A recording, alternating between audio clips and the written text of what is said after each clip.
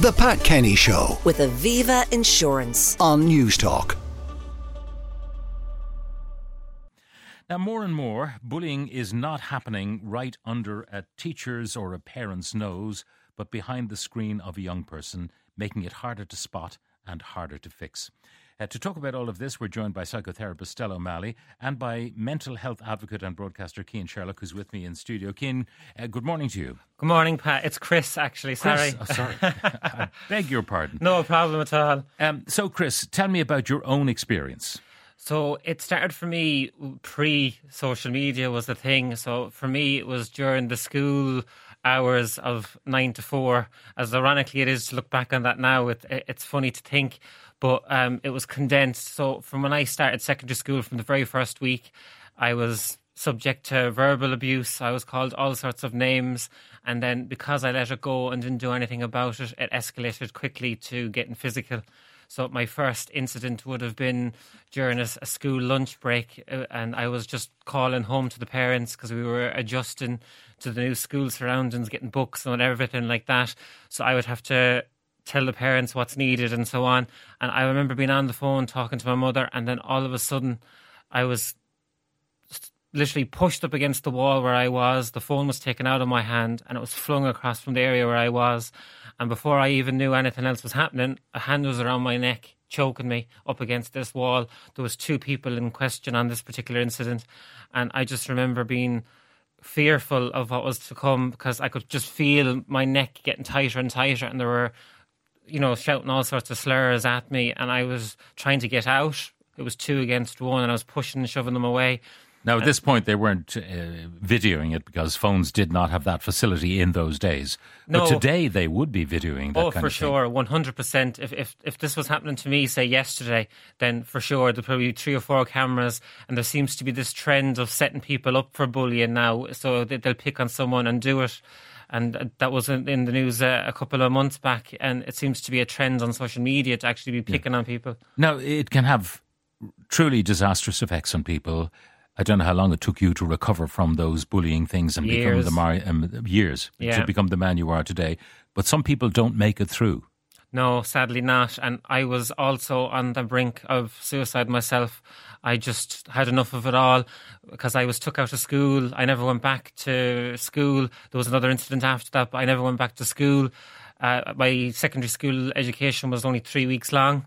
And I remember being pressured by not just my family and people that were trying to get me back into school, but all this became a thing for me where I just came overwhelmed, and I just took one day, I said I need to not be here anymore, and I was moments away from committing suicide, Pat. I'm not going to lie to you, but it was one person that I know from my estate was walking by where I was, and they just basically distracted me, and it was that kindness that was shown in that moment has me here today. Took you back from the brink and you're here today. Yeah. You had an acquaintance also who did manage to take his own life, and that was not because of the actual bullying at the time, but because all the stuff that was put online was not taken off in a timely fashion. No, it just kept on going. The comments were nasty. People were there to, just basically always demean him. It was quite harrowing to think, and I just knew for sure that it wasn't going to be the end, because I knew myself from getting the backlash of it all, and there was no place to turn. So when you get people who might intervene, I mean, if you see some young lad being bullied physically, sometimes passers-by will intervene, but a lot of people don't. They say, it's none of my business, and maybe one of those lads has a knife or something. They just let it be. Yeah, and that's so wrong. Like, we all do the same stuff in life. We're all people, we all enjoy going out. We all enjoy having a laugh. So, no one is different than others. So we should treat each other with kindness and respect. We're taught it from a very young age. And to reach out to someone that's been bullied on the street is so important, because you can save their life and save the bully's life, and let the bully know that's doing wrong that, look, this isn't okay. Yeah. Stop. Break this up. Don't be doing this. Now, in a sense, there are also bystanders online platforms, because they see what's going on and they don't intervene. I mean, there'll be a kid who'll say, this is not right that my pal Seamus is being bullied or whatever. This treatment of Seamus is not acceptable, but they're terrified to speak up because they'll be locked out of the community. They themselves might become targeted by the bullies. Exactly. They're fearful for passing on, because I didn't want to tell anybody in the get-go because I had that consequences of being a rat, and then the bullies would come back double and triple times worse. And you don't want that in the moment, so you're fearful to talk up and get help. And even, to talk up and get help is a struggle. But if you do, you have to hope that the school enforce it. You have to hope that people get behind you and get not only just kind of discipline the bullies because they're just out for their 5 seconds of fame to become popular. But to be quite honest with you, sometimes schools don't follow this up. There needs to be well-being weeks at least twice a year, and then there's anti-bullying week every year as well. And some schools that I've been lucky enough to go in and have a chat to enforce this, and they make it aware and they have all the strategies in place. But some schools don't bother because if they're met with a challenge, Pat, the school will try and dodge it. They'll say that you're not adequate, you're not in the right school, you won't fit in here, and that's putting it under the rug, and that's totally wrong. You're playing with people's lives and their livelihood going forward. I was roughly 6 years before I actually was able to go into a room full of people, because I'd be looking at all the exits when I'd go in, because I'd be fearful someone would come over and start picking on me for no reason, because that's what I was used to. Well, Chris, thank you very much for describing what your life was like when you were susceptible to the bullying. Stella O'Malley, psychotherapist, listening to all of this.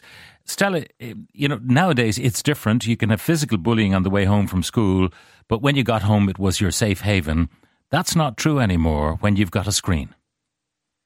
Yeah, it's like, and Chris's story was so shocking and harrowing, and he was very generous to share it. But nowadays it follows you home, and it can be relentless, and you've a sense of you've no control, if you follow me, because you don't know who is saying what, because there's an awful lot of anonymous profiles. And so when it was physical and when it was in front of you, if the school was very good, and Chris made some brilliant points around that, if the school is good, they should be able to deal with it if it's there and then, and if it's physical. And they have the ability. But if it's at home because they're online, there's really very little control anybody has over it. Yeah. It can just take a life of its own. If the bullying is reported, and even if it happens after hours, if it's by a classmate or a schoolmate of the person who's being bullied, surely the school does have a responsibility, because those kids might not ever have known each other if they hadn't met in that school. Yeah, but the school can't control the behaviour of children at 10 o'clock at night. You know what I mean? The school can't kind of go into the bedrooms and say, take the phone off that kid, he's gone wild. And so while they can certainly have responsibility to keep an eye on the whole situation in the school hours, their ability to control the online behaviour of a child is really, really limited. Now, laws like this coming in will make a difference, but right now they're kind of hamstrung, because they basically generally, because I've been dealing with this really since I wrote my book in 2017, Bully-Proof Kids, and they've been consistently, some of the schools are brilliant. I've got 3 secondary schools near me. One is brilliant. I never get any calls of bullying from that school. One is, medium. There's sometimes bullying. And one is dreadful. There's always calls about bullying from that school. Okay, well, let's talk about the good school. What is the difference in the way that brilliant school responds? What do they do? What are their protocols? Two notable things that they do is, one, they come down like a ton of bricks when there's an accusation. And Chris pointed that out, that sometimes the school adds to the bullying by basically saying to the target, you're at fault, you're strange, you're eccentric, you're different, this is the issue. And that is so shaming, and it's pain upon pain if they do that. The second thing, so there are a ton of bricks, the school, they come down, there's been an accusation, there isn't a kind of an evaluation of the character of the target, there has been bullying, and now we need to really go at it like a tank. The second thing is they target the bully as opposed to the target. So they ask for the bully, for example, to have counselling or attention or whatever, and as in they have a problem, and we need to put in a hell of a lot of focus on the bully, rather than on some level asking the target, to live with it by going for counselling, if you follow me. Yeah. It's the other direction. And there's one last thing that the school does, which is really important, and Chris did bring it up. They create a culture of upstanding, where the vibe is you just don't join in. If you're a bystander, you're complicit. We learned that in the wars. Like, you can't stand along, you can't laugh, you can't press like, you can't join in on a pylon, because that makes you a bystander and that makes you complicit. If you're an upstander, you don't laugh, you don't smile, you don't press like, and you don't join in. And sometimes at the right time, you might speak up. So that's a culture that's created within a school, and it becomes a school that's proud to have an upstanding culture. Now, it takes time. We used to talk about physical bullies years ago in discussions like this, and saying oftentimes you'll find the bully has been bullied him or herself, at home or whatever, and that explains it. So do you know why some kids are likely to pick on other kids, online particularly? What is it in their nature that allows them to do something that is objectively nasty? There's two kind of primal reasons, really. One would be a child who has a very high power need, and they like to have power over kids. They can be immature, and they can be doing it just for laughs and not really thinking of the target. They're just doing it for laughs to get popularity. They think they're hilarious. They're immature and they're not thinking of it. Then there's the more darker side, where somebody has... Maybe they've learned it from their own family. Maybe their own family are bullies, and that makes it doubly difficult because you can't talk to the family because the whole crowd of them are bullies. But they've learned bullying as a way of being. It can feel quite sadistic. They've learned it as a kind of a dog-eat-dog environment. And maybe, like you say, some of them will have been bullied and they kind of become the attack dog as a result. It's more likely the first two, that either they just kind of...